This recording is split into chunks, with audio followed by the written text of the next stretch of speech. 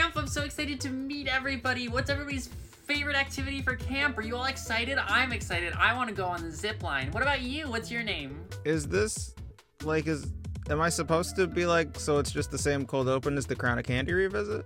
Yeah, I guess so. I don't know. I only have so many life experiences to draw on here, Devin. I am but one woman. I'm going to be honest with you. I forgot that I did this cold open back in the Crown of Candy episode. So, you did this exact cold open that we talked about Cam. You did. And you know what? It was funny the first time, so why wouldn't it be funny the second time? Jokes only get better the more you tell them. That's the law of comedy. Jokes only get better the more you tell them. That's comedy, baby. Speaking of comedy... They say the definition of comedy is doing the same thing over and over again and expecting the same result every time. The MCU, but anyway, welcome everyone to Original Podcast Do Not Steal, a weekly podcast wherein every week Amber, Autumn, and I discuss all of your favorite intellectual properties at length and create an original character within that space. And the origins of this podcast come from Amber, Autumn, and I being great friends, going on long walks, talking about how we'd handle X property. Amber, what would you do if you got Ghost Rider? Things like that. But sometimes those conversations would get a little more esoteric, a little more out there, like describing a poster. And I kind of want to harken back to that for this episode. So we're going to get a little self-indulgent, because what I want to do today is specifically I want to ride that kind of wave that happened in the Suicide Squad episode where you said this comes from the particulars of us synergizing and creatives. That's not what my Suicide Squad would look like, and that's not what Amber's Suicide Squad would look like, but it is what ours would look like. So what I want to do is I want to mismatch two of our favorite genres together and just kind of see what comes out. So today I want to see what happens if we take the sentence body horror in a high fantasy setting and just see what we come up with. This is sort of like the Necromancer episode, right? In the sense of it's not like a specific, or the Bugs episode where it's kind of just like a much more broad concept that we are making an original character in, where it's just like sort of fantasy horror, which is absolutely a pretty rich subgenre that already exists. People have been doing body horror within fantasy for ages. We've all seen Princess Mononoke, and I obviously am such a body horror girl. I love a good bit of body horror, so I think that I'm excited to do that. This is the first time learning about. By the way, Devin didn't run this by me beforehand. This is me learning about this live on air. Yeah, because there's one thing eagle-eared listeners know. It's that Amber Autumn is a body horror bitch TM, and that Prince Devin can never get enough of high fantasy. I will never be poisoned on the well. So I figured what the opening runtime would just be, I guess, talking about why these are subgenres we're both so fond of, and then, just do the create bit where we mash them together and see what we can come up with. So Amber, why do you like body horror, and is it because you're trans? I'm so proud that I didn't bring it up first this time. Obviously, it sort of is a cliche to be like, oh, I'm trans, and that gives me a new perspective on bodies, and it makes me interested in the subversion of bodies, and it gives me more perspective in the ways that a body can fuck up, right? Because when you do something like transition, obviously that can inspire a great deal of interest in body horror. I think that that's probably not a fully true description of what makes that such a common phenomenon. I do think that a lot of the interest in body horror that you get in trans spaces is about social environments, and a lot of people in the spaces are interested in it, so you get a lot of people who are into what their friends are into. And there's a long and storied history of queer horror, and so I think there's a lot of queerness to be read into horror. I guess I'm saying that it's not untrue to say that me being trans has something to do with me liking body horror. It doesn't feel like it's remotely a complete answer, or even a predominant answer. I think that I was not really into horror during high school. because I was like, who would want to be scared? And then I got into college, and it turned out the answer was me.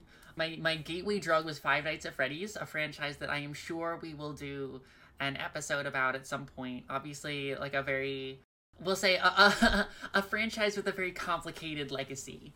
And one that is not entirely unembarrassing to say was my gateway into it. I think that the original game has a really solid loop. That's not what I'm here to talk about.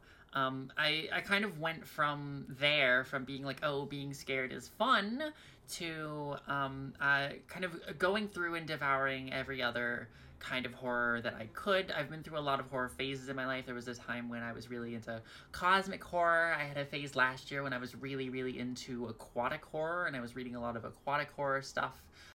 My big pervasive love over the years has been the weird, which is a genre category that it's this genre that's predicated on like the dissolution of semiotic categories, which is a fancy way of saying shit gets strange and unusual. You have animals and objects blurring into each other, things that are combining with other things in ways that they are normally not meant to combine. And obviously that means like a lot of it means a lot of cosmic horror. It means a lot of body horror, right? When you have people who are turning into mushrooms or whatever, and there's like so many good instances of this. I think like that last one, Matango 1963, is a movie that I'm gonna go back to whenever we do the Godzilla episode at the finale of season 3 or whenever it is that we do Godzilla. Because it's directed by the guy who did Godzilla. He did this movie like 10 years later about these like castaways who find themselves on an island, which is like a metaphor for Japan. And there's like this fungus on the island, and like no other food. And the like message from previous people who have been marooned there is undeniably, do not eat these mushrooms. Don't do it. And of course they like start to eat the mushrooms one by one, and as they do that, they like turn into mushroom people. And so this is, I would say, weird horror in film, in 1963, and like the literature for it like goes back beyond even that. It's not a new genre. And obviously turning into a mushroom monster has a lot of body horror to it, right? This is one of the elements that I loved about The Last of Us. We had a whole Last of Us episode, and I fucking love the like mushroom monster elements of it. My friend, who is currently in the other room across from me playing board games right now, made me like she crocheted me a little mushroom Last of Us fungal clicker. I named him Gomar, and I love him. He's wonderful. I'm so rambly because it's difficult for me to form a cohesive thesis on what makes body horror interesting to me, and the reason that it's difficult to come up with a thesis is that it's not one reason. There are 100 reasons why we love to be scared. We love to be scared because endorphins are fun, and it's like fun to have adrenaline shot through your system. We like to be scared because like obviously there is like a memento mori and like this psychological element to it. We like to be scared because it helps us resolve our fears into like a manageable space. We like to be scared because it helps be like a communal experience. It can bond us to the people around us. And I also think like there's some amount to which I like body horror not for being scared reasons. I think that a lot of body horror I am not actually frightened by. I think very often when I'm experiencing body horror, when I'm like playing The Zone or whatever, like my predominant emotion is like, oh fuck, that's so cool. I would never want that to happen to me. I don't really have like a thesis on why that is. I'm curious about it within myself. It's not like I enjoy seeing it happen to another person exactly, but there is something sort of I had one time this this girl I was dating who was really into body horror as well posed like this question of like how would you most want to decay? Like, would you want to decay? Like, are you in a forest and worms are eating you? Are you in like a dry canyon and like the wind is blowing over you and you like mummify before anything else? Like, this was like a question that got like a whole group of like friends involved with it.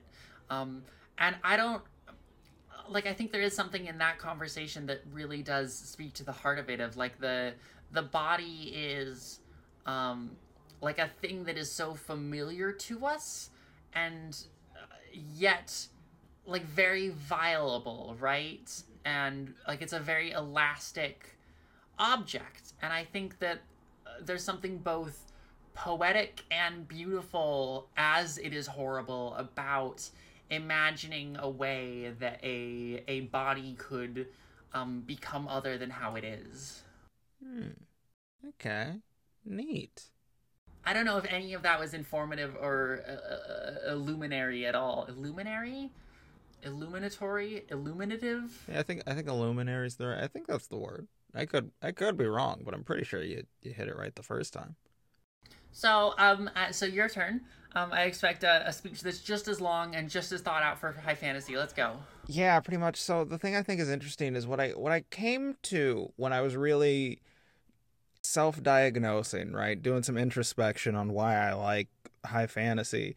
And I'm not going to say anything that's like intellectually satisfying because it's just cool. It's just like it's the cool. It's my favorite cool. shit. Like, it's that's just part cool. of it. Yeah, like fucking what's cooler than holding arcane magics that have brought the universe to be in the palm of your hand and using that to slew an army of goblins? It's just the raddest shit. I see high fantasy and the button in my brain that goes, this is the coolest thing ever. Like, it happens. Like, Star Wars is a science fantasy, right? It is like functionally, structurally, Luke, a farm boy, goes off to be a wizard to fight the evil wizard and the Dark Knight who is his dad. That's a fantasy story, but like, because the trappings of it are sci-fi, it's not as cool to me as like He-Man. Like,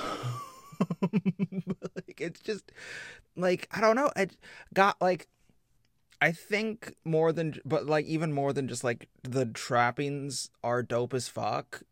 It's so much fun whenever I'm like I jump into a fantasy setting and I know there's gonna be a part where we meet like bipedal dragon men and they have their own customs and culture and language, and that's so fun to get into. It's such a like, lore is so much more interesting to me when it's sci-fi, when it's about like fantasy races and just like having the conversation of like how your magic works. Like, it doesn't always change, but it can always change. Like, are wizards conduits for magic? Is it something that naturally flows through the earth? Is it something that they master? Is it something that they're bringing here? Is it tainting the world? Is it enriching the world? There's just like so many trappings that have all been played in various ways, and it's a wonderful mix and match of like the things you care about in a fantasy setting will be brought to your fantasy setting. And are you doing something new? Are you doing something classic? It's so much fun, and I love it. I love it when orcs show up. Orcs show up, and I'm like, this is the best. This is the best shit ever. It's so cool. Like, there's Warhammer, and Warhammer's rad, and it has so much lore. Warhammer 40k is fucking awesome. But there's Warhammer Fantasy, and I don't actually know a lot about Warhammer Fantasy, but it's the fantasy version of Warhammer, which makes it cooler. Cyberpunk Red versus Shadowrun. Shadowrun is cooler because there are orcs around. It is that simple for me. It's just cool. It's just aesthetically rad. Like, it's either cultural or it's like just like a product of how you were raised and what stories you were around growing up. Like, you could have like arcane powers that destroy an army of goblins, and you could also have like, you know, an orbital laser that only you control with the power to destroy 1,000 aliens. And why is it that the goblins one is cooler to you? This is weird because like I grew up in both a Star Trek and a Lord of the Rings household, but I think there is some of it to which we're gonna have to talk about, like the race of it all in a literal sense. Because like, fucking gully dwarves. Not getting into gully dwarves right now. High key racist. But like, Tanis half-elven. His whole thing is he is a mixed kid, if you could not tell from the fact that his name is literally half-elven. And like, it's easier now to find stories about being mixed and having a strange relationship to your racial identity. But before that, for me, there was like Balto and Tanis Half-Elven and Dritz, who is like high-key racist and stuff. But like you can do like race stories that are far enough removed from like the real world to where it doesn't give me the ick personally. And like, yes, I've read the articles about how like the like high fantasy is tainted because Tolkien did racial determinism, and like it's bad that like every D&D book like you can point to and say, well, orcs are evil because of their race. But like, I don't know, I never gave a shit. It never fucking, because it's lore, like it's not real. I'm not gonna have a lot to contribute on the race conversation, versus you here. I think there is something interesting you said in there that I want to jump on, where you talked about how it's strange that you found fantasy cool because you grew up in both a Lord of the Rings and a Star Trek house. I do want to point out, all the love in the world to Star Trek. Star Trek isn't like cool in the way the Lord of the Rings is cool, right? Like Star Trek is about like people experiencing like emotions and ethical dilemmas and thinking their way through things and doing like bureaucracy. And Lord of the Rings is about people swinging big fucking swords and having huge ass battles. Nobody has a huge ass battle in Star Trek until like 2008. I mean, like maybe some shit happens in Deep Space Nine, but like tell me that it is anything like Helm's Deep. Maybe there is something to like the fact that like as much as those are both things in which impossible things can happen, like the tropes of fantasy are much more about great and remarkable feats by great and remarkable men, which is like a very cool thing.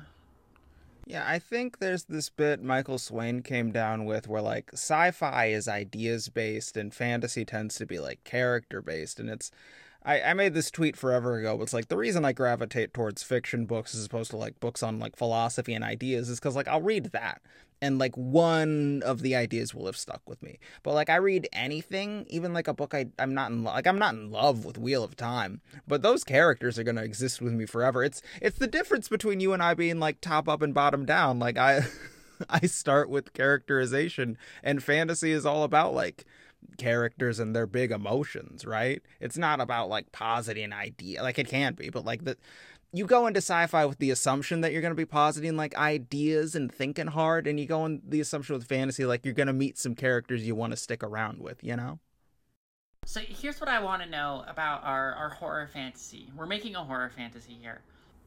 Do you have an intention for what medium it's in? Are we making a horror fantasy movie? Are we making a horror fantasy novel? What are we making here? I didn't have any thoughts on the specific type of media this would be. That's interesting. That's very important to tell me what we're doing. I do love a fantasy novel, but I am literally talking to someone with a film degree. Or do you have any immediate thoughts? I think of the two, I would either want it to be a novel or a film. Great. I love both novels and films. I've read and watched a lot of them. I'm happy to roll a die about it. All right, yeah, let's be us and roll dice because we love TTRPGs. Do you have a die on you? Do I have it? Not in my. I can go. All right, I'll be right back. I'll go get some dice. All right, so Amber, we opened this episode talking about Crown of Candy, and now I'm gonna pull out my official Crown of Candy dice set. What dice do you want me to roll, buddy, and how are we determining it? Roll any die. Odds is novel, evens is film. All right, I got a D20 here. Let's go. I got a 12. So that's film. All right, we're making a movie. That's great. The Princess Mononoke reference in the beginning was apt.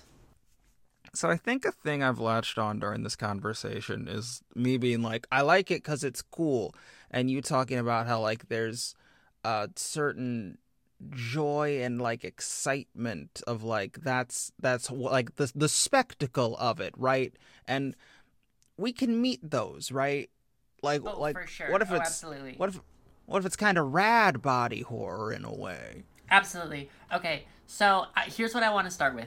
What is the coolest shit in fantasy? Is it dragons? Are dragons the coolest shit in fantasy? Is it big swords? Are big swords the coolest thing in fantasy? What's the thing that most makes you go, oh fuck yeah?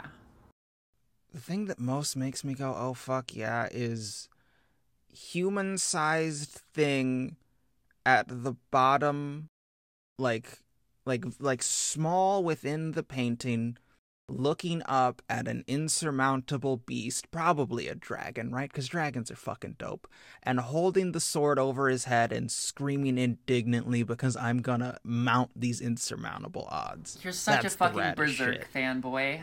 I am! It's the best story ever written. I love Berserk so much. God, big swords are cool. Fucking, there's a reason when Magic from X-Men went from having the Soul Sword be a sword made of fire to a big fuck off, like, Final Fantasy sword. That's the sword people get tattoos of. Big swords are fucking rad. Yeah, but I like the defiance, the sort of never say die, the shadow of the Colossus of it all. Here's my first pitch. There's this movie called How to Get Ahead in Advertising, 1983, I think. And the premise of the movie is there's this guy who is in advertising who gets a boil on his neck. And over time, the boil grows into a head. It's an exact replica of his head, and it like seems to be out to ruin his life. He just has like a second head on his shoulder. And, you know, it will not surprise anybody to learn that by the end of the film, the head has grown to overtake him and has become like the dominant body of the two of them. And so he has this like evil version of himself out there, and he gets, you know, fucked right off to pieces. And so my instinct when I imagine that and think, how could this be a scary thing? My first instinct is, okay, if you want a creature that's really large and you want it to be horror mode, you do like you do an Akira thing where you have a character who like grows up to a massive fleshy size, unrecognizable to themselves. And then I think, okay, but you want to make the character who's like doing the standing also be like the object of fear. I think that there's some situation, some malady facing the world, our protagonists, whatever, where something takes over your body. Maybe I'm thinking like there's like a fantasy monster, a cool spider or something that lays its eggs inside of you, and then those eggs like hatch and eat up some of your DNA and like grow out of you in a way that like they look just like you, and they're like siphoning off of your energy like tapeworms, and they grow like it grows like huger and huger to like a huge fucked up version of you, and like you get smaller and smaller because you like ultimately you become like the like until you become like the vestigial parasite that they've just sucked off of, at which point you just like pop off, and I don't know, then you have to like defeat the giant version. It's a pretty half-baked idea. I don't really know exactly how the aesthetics of it work, but this is my first impulse, and I wanted to say it out loud before it was fully baked. I like the spider laying eggs in you. That made me go, ooh. Yeah, in the way right? the body horror makes me go, ooh. I think some fun for body horror in me is like watching the self become unrecognizable, and that's like a lot of, you know, dread, right? So I think like becoming a larger version of you, I would want it to be unrecognizable in some way, like distinct from you but being birthed from you, you know what I mean? Yeah, absolutely. So this is like the spider monster, whoever we decide that it is, lays eggs inside of you, and yeah, it starts out with just like a rash or something, and then the rash starts like speaking to you in your mind, and then, you know, you have these like this like spider creature who grows out of you, who looks just like you. But, you know, maybe it's not like a creature who looks exactly like you. Maybe it's a creature that, like, is clearly, like, has pulled some of your DNA to feed itself and has taken on some of your characteristics. It's definitely still like an insect spider thing, but with like an insectile version of like your face mashed around it. And then you get to end up with a neat role reversal where it's like it grows large off of you, off of feeding off of you, and I don't know. It's like, it like feels almost goofy to me to make you get small, and then I don't know, like that feels kind of cutesy to me, to make yourself grow literally small. But then you do have like the cool thing where you have like a spider monster who kind of looks like you, has features of you, trying to step on you, you know, squish you like you would a spider. Maybe you don't get smaller, you just like waste away, and these things grow to be super fucking huge. They're kaiju monsters. I don't know. Yeah, I think the height difference. I don't think that's the part of this that is gelling. Having to birth the eggs, I think, is the part that we've honed in on and agreed. The spider That part's good as aesthetics fuck, of yeah. it. Yeah, being host, because you're the egg sack. Like that, this spider turns you, a person, into an egg sack, and that's a goddamn nightmare and a half. I do just want to point out that if we were doing the novel, we could describe how like the spider you that comes out has 8 of your eyes, That's like really in good, yeah. prose, and wouldn't that be fucked That would up? be fucked up. So that can be in the, you know, the novelization. Okay, I'm forming half-baked idea, and we'll see where we go Please. from it. But Please. I think you don't tone into like the literal David and Goliath, but you like mounting insurmountable odds. It's like known because you have to know about these freak-ass predatory spiders, and it's like a death sentence. And like, I don't know if this works for like a horror, but it works for a fantasy where like you follow the one boy who was special enough to no, they don't beat it. It's a horror movie. They die at the end, but they die triumphant in a way. They go out swinging like a hero. I think that's how you get that sort of feeling that that painting would evoke, of like swinging your sword at something bigger than you. I think using the phrase death sentence really worked for me there. I think that our premise, oh my god, this even descends from D&D well. Okay, so our premise is that we have our ragtag team of protagonists. They have been sentenced to death by, you know, the king. The kingdom has this problem with these, like, spider overlords. They, like, worship these spider orbs, or they're just, like, threatened by them. They're, like, these spider creatures are highly intelligent, and you know they're very parasitic. We know they're parasitic. They lay their eggs inside of people, and that's how they grow. And I think the spiders are smart enough that instead of like going out and hunting and capturing people to do each one, they've threatened some kingdom and formed like a political alliance with them, where the kingdom has to like send a certain number of sacrifices to them every month. And largely they're doing that with like their criminals, right? And so our characters get arrested for probably some of them on like spurious charges, right? The city guard needs to arrest so many people per month in order to keep these spiders fucking happy. And so our ragtag team are thrown and escorted into, like, you know, Spider Island or wherever it is. Like the bulk of the movie is sort of like a cat and mouse thing about our characters trying to survive, slowly being killed off one by one. So we get to have like both like the adventuring party situation and the horror movie dying off one at a time sort of a situation. And then A yeah, fantasy last girl, you say? we get a fantasy last girl who gets to like go out swinging against the giant spider. Like hopefully like she dies, but maybe she manages to take out the like system that is putting people in there. That's my premise. I like this. I have an idea, and I just want to see how you feel about it.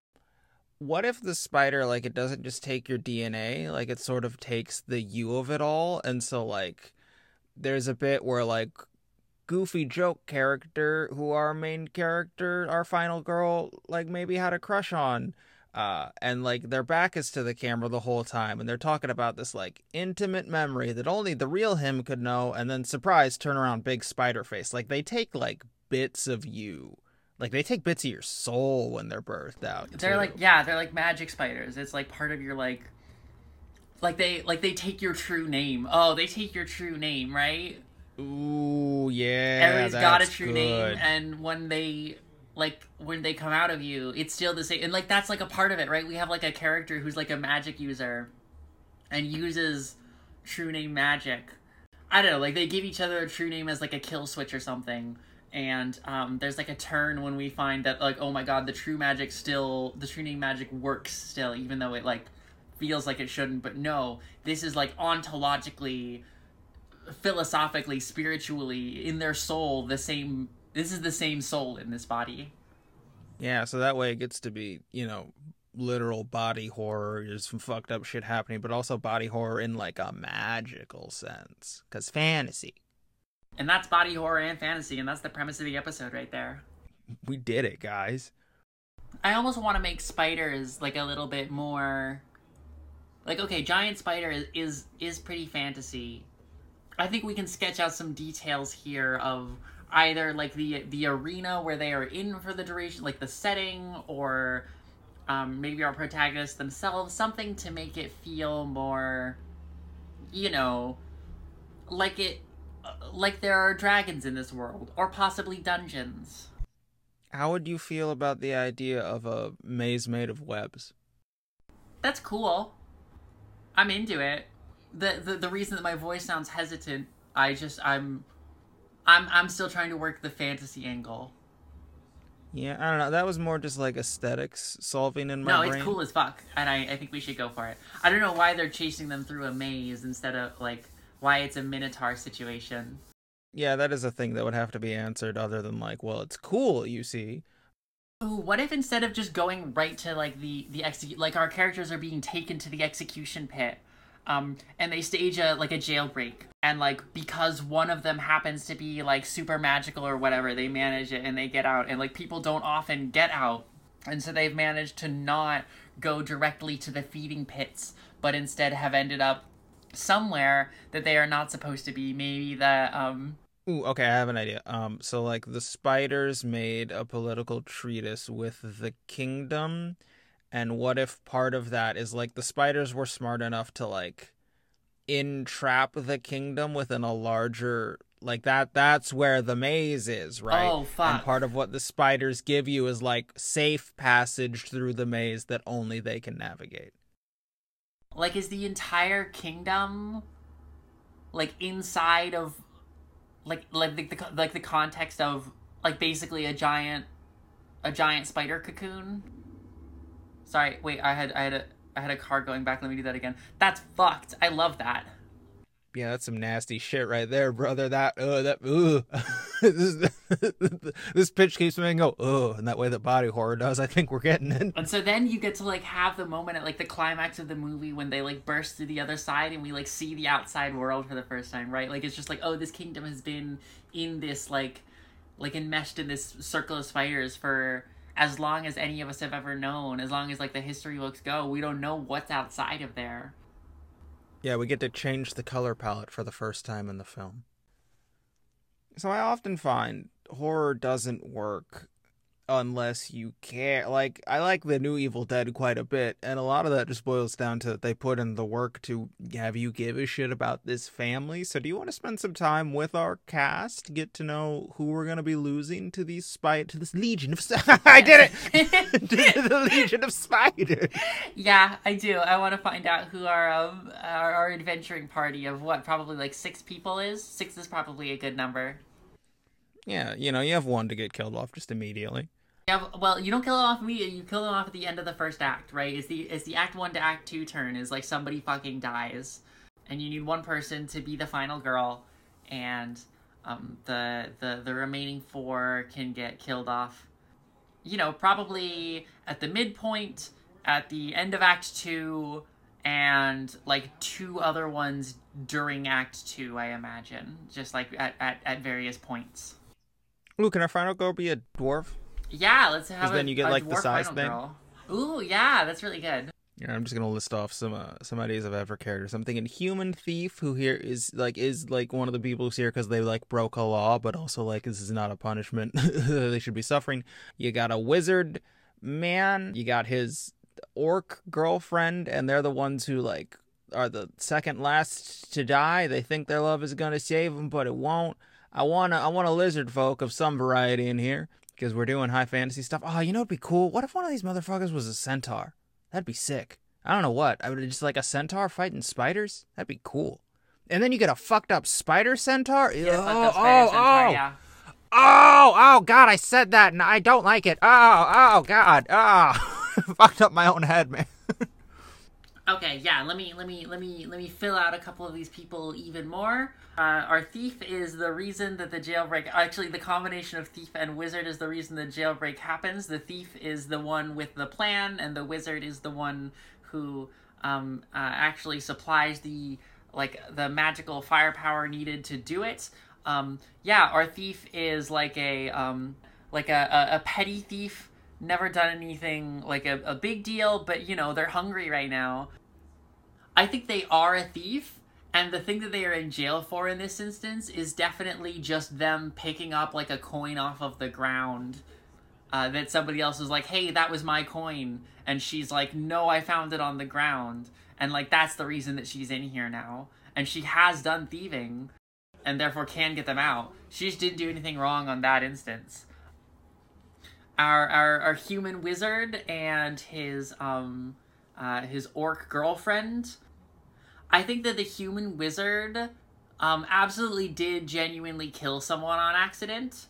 And the orc his wife tried to take the fall for him, and instead they both ended up going. They both got sent away on accident, and I think that he is, doing his whole racked with guilt thing, and has this look of desperation about him, and she is doing the super calm, super collected, absolutely seems like she's gonna be the final girl situation until she isn't. I think our centaur is a cop, and they have sent a gajillion people to their deaths with this spider. They did something, they wanted to walk away from the life, they didn't like it anymore, and in exchange they got framed for something and sent in. Because people needed to find a reason to send somebody in. And dwarf final girl, I think is... Tell me how you feel about this. What if they're kind of like the Whedon-esque, quippy, fun one to be around? I kind of was thinking that. You really expect that character to die pretty quickly. But she doesn't. She makes it to the end. And I think that she does that by keeping her spirit alive. I think that she's the one who never lets the jokes die, and people will tell her to calm down with the jokes, and she doesn't do it. And in the end, people are giving up, and she doesn't give up, and that's the thing that gets her to the end there. I like that. Do we want to cast any of this? Yes. Zahn McCarron? I'm saying that name wrong. He was in Dark Winds, Reservoir Dogs, Doctor Sleep. I know him as the sexy gay vampire from Castlevania Nocturne. I want him to be the wizard. He's just got such a distinct voice, and he carries himself... he can do World Weary, and you kind of want that, 100-yard stare out of this wizard who did kill someone. I just think it would work. I also just think this guy should get more work. I think he's real good. I think he's a talent. I think obvious and predictable, but it is the right call. I do want Michelle Yeoh as the orc. Yeah, right? That works. Yeah, sometimes you just do the obvious one. Can Charlie Cox be the centaur? Sure, Charlie Cox is the centaur. Let's do it. We've created so many monster fuckers out of this. We've created a new Mr. Tomness. Ooh, fucking who plays Kate Bishop? Haley Steinfeld? Can Haley Steinfeld be our final girl? I like that. And then I would like to pitch for our thief who gets us out of it, Riz Ahmed. I don't know who that is. You would know him certainly as the guy who lost his mind in Rogue One, but then they forget that he's losing his mind and it's kind of dumb. It's a bad movie, but he's a good actor. Yeah.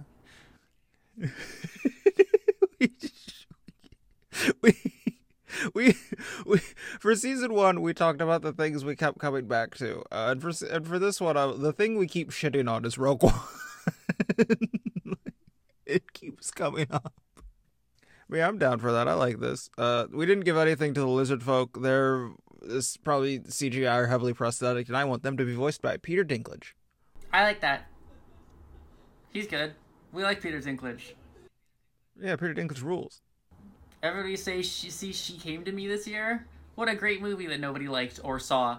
Anyway, great. So we have our what is his thing, Lizard Guy? We know nothing about Lizard Guy. I kind of love the idea that you don't ever get to know anything about Lizard Guy. You know, just one of them. Lizard Guy's the enigmatic character. Who's the first to die? Do we want it to be the thief or the centaur? It feels like it's gotta be the thief narratively, so that we have time for like the cop reveal to happen or breathe a little bit more. Like that's just a more interesting character, and it feels like we need to give it more time. I'm like worried about killing off one of our characters of color first, right? Yeah, yeah, I don't feel good about that. I'm not in love with that. Yeah, I don't feel good about that one either. In which case, maybe it does need to be the lizard person. Because we just kind of said you don't learn anything about him, and I did kind of picture the lizard person as like we're all gonna die, man. Like the first one to just fucking like, oh, nope, I quit. Fuck this. Then I think it does have to be the centaur. The centaur dies first, because my thought after we said lizard man can die first was that the centaur gets killed by the orc lady. Ooh. Like once like the reveal. I like that. Yeah, so just a couple of little more bits about this movie. You know, in the third act, our characters make it out. Obviously, these spiders, like their reproductive cycle, they lay their eggs in people, and then the parasites that lay their eggs inside of people grow up to like have some of their features and stuff, and their soul, and their true name, and so on and so forth. And then, I don't know, the body of the old husk of the old body gets discarded. I think that, you know, at the climax of the movie, they manage to get out of the cocoon that surrounds the city, and, you know, you're like expecting to find like a world out there, and instead the thing that you find is like all of these cocoons situated in a giant spider's web that like spans out in the cosmos, right? Like it's all in space, and all that there is are all of these like masses encased in cocoons that the spiders have broken up and are feeding off of. And I think that like I don't know, in some way the remaining bodies that we, you know, we're not necessarily paying particular attention to, the bodies that just get discarded, I don't know if we see that those are being fed to spiders, or if we find that like the outer segments of the cocoon are like composed of the body. I don't know what we do with the bodies. Something's got to happen with the bodies. I don't know that I love this idea, but my immediate thought was like the bodies are being strung to make like the web that interconnects the cocoons of like all of the civilizations that are trapped, you know? Great. I think that's a start. Follow up. It's not entire bodies that are doing that, right? It's like bits. It's viscera. Tendons are being extended in that way, and not like recognizable bodies. Yeah. But like maybe the cocoons are covered in like skin, for example. Ugh, gross. Yeah, right? Do these spiders speak English? I think yes. They take other people, right? They take other people's souls and their language. I think that maybe like first generation spiders, for example, can't, but if a spider has grown from inside of you, then yes, it can use your language and maybe even your voice. Yeah, like when you break out and you see that the wider world is just a cocoon, and you see like the old one spiders, they're just speaking like, yeah, and you're like, oh fuck, yeah, what? Exactly. Then our final girl gets to like old one spiders bearing down on her, what she can do is she can cut the tendons. Her like final quest can be cutting the tendons that are like holding the cocoon up to send the cocoon crashing down. Maybe her cocoon, maybe like the central cocoon where the elder spiders are like building whatever it is that they're building, and they obviously, you know, they bear down on her and she doesn't survive. But she gets to have that moment of like a very literal form of destruction. I want to see this movie. This movie sounds rad. It sounds pretty good, right? I'd see this movie. I want to see it. Is there anything else Chekhov's bullshit? I'm personally drawn to a very nice painting. Okay. I have a few ideas. Do you have a thing that drew you towards it in the first place? I see like the campfire scene where these group of people are like, look, we're only gonna make it. If we make it out of this, we have to do it together. And they start opening up, and someone, I don't know, just reveals that they're like a painter at home, right? And that's like their thing they're thinking of to try to get out of here. And I don't know if you ever see it or if it comes. It's just that's what it inspired in me. In the spirit of that being a Chekhov's object, it seems to me that if that character is a painter, then the spider spawn that ultimately comes out of them... Wait, which character is it that you're thinking is a painter? I didn't have anyone attached to Okay, it. well, if we have one of the ones who isn't the final girl, whoever it is, the spider spawn that comes out of them also makes paintings. Probably for an unclear purpose, right? Our characters are not necessarily sure why this spider spawn is painting things. If it's like doing it for fun, if it's like a piece of instinct that's left over, if it's doing it to taunt them. But it does like replications of the other characters' paintings with the other characters like in the other character's image. But I don't know, wrong somehow, or foretelling the other characters' deaths, or where all of the characters in all the humans in the paintings are swapped out for spiders. Oh man, I love that it takes like the painting of him, and you never figure out if that's like just race memory. Like the not knowing of why it is drawn to painting is so unnerving. That is a success right there. And I think they were like extremely happy pastoral paintings. I think they were paintings of a better world. I think the character sells it to us that way. I think the character says like, I like felt crushed by the world that we lived in, and I wanted to imagine a better world. And so I have all these paintings of a better world. And the spider spawn is recreating all of these paintings. But instead of like people frolicking in them, it's spiders frolicking in them. There you go. Yeah, because it's a better world for the spiders. For the spiders, right. I think it's the orc. I think it's Michelle Yeoh. Well, I think that this is good enough that we could come back to it at some point. In the interest of not making this episode run for 3 hours long, I'm not sure that I need a whole lot more to understand the basics of what our movie is here. Yeah, I'm definitely feeling this, and this is definitely one we could.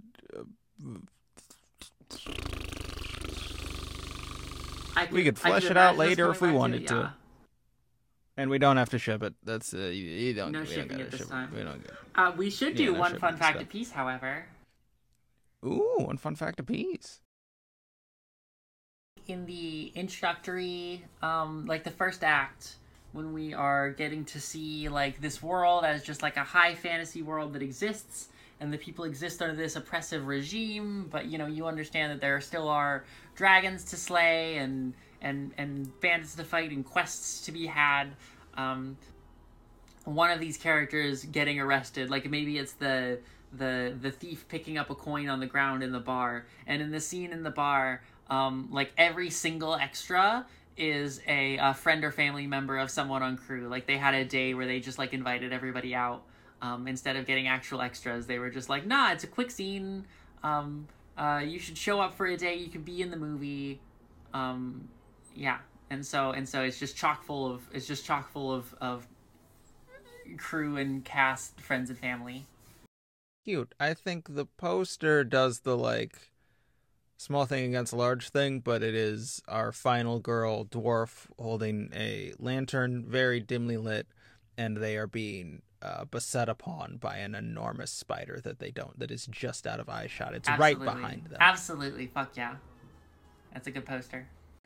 All right, and that, ladies, gentlemen, germs, and others, is an episode of Original Podcast Do Not Steal. Come back next week when we spend time not talking about Gem and the Holograms, because we'll actually be talking We're going to be talking about Bright Falls. I know you don't know what that is. It's a book series. Don't worry about it. You're going to learn about it next week. My name has been Amber Autumn, she, her.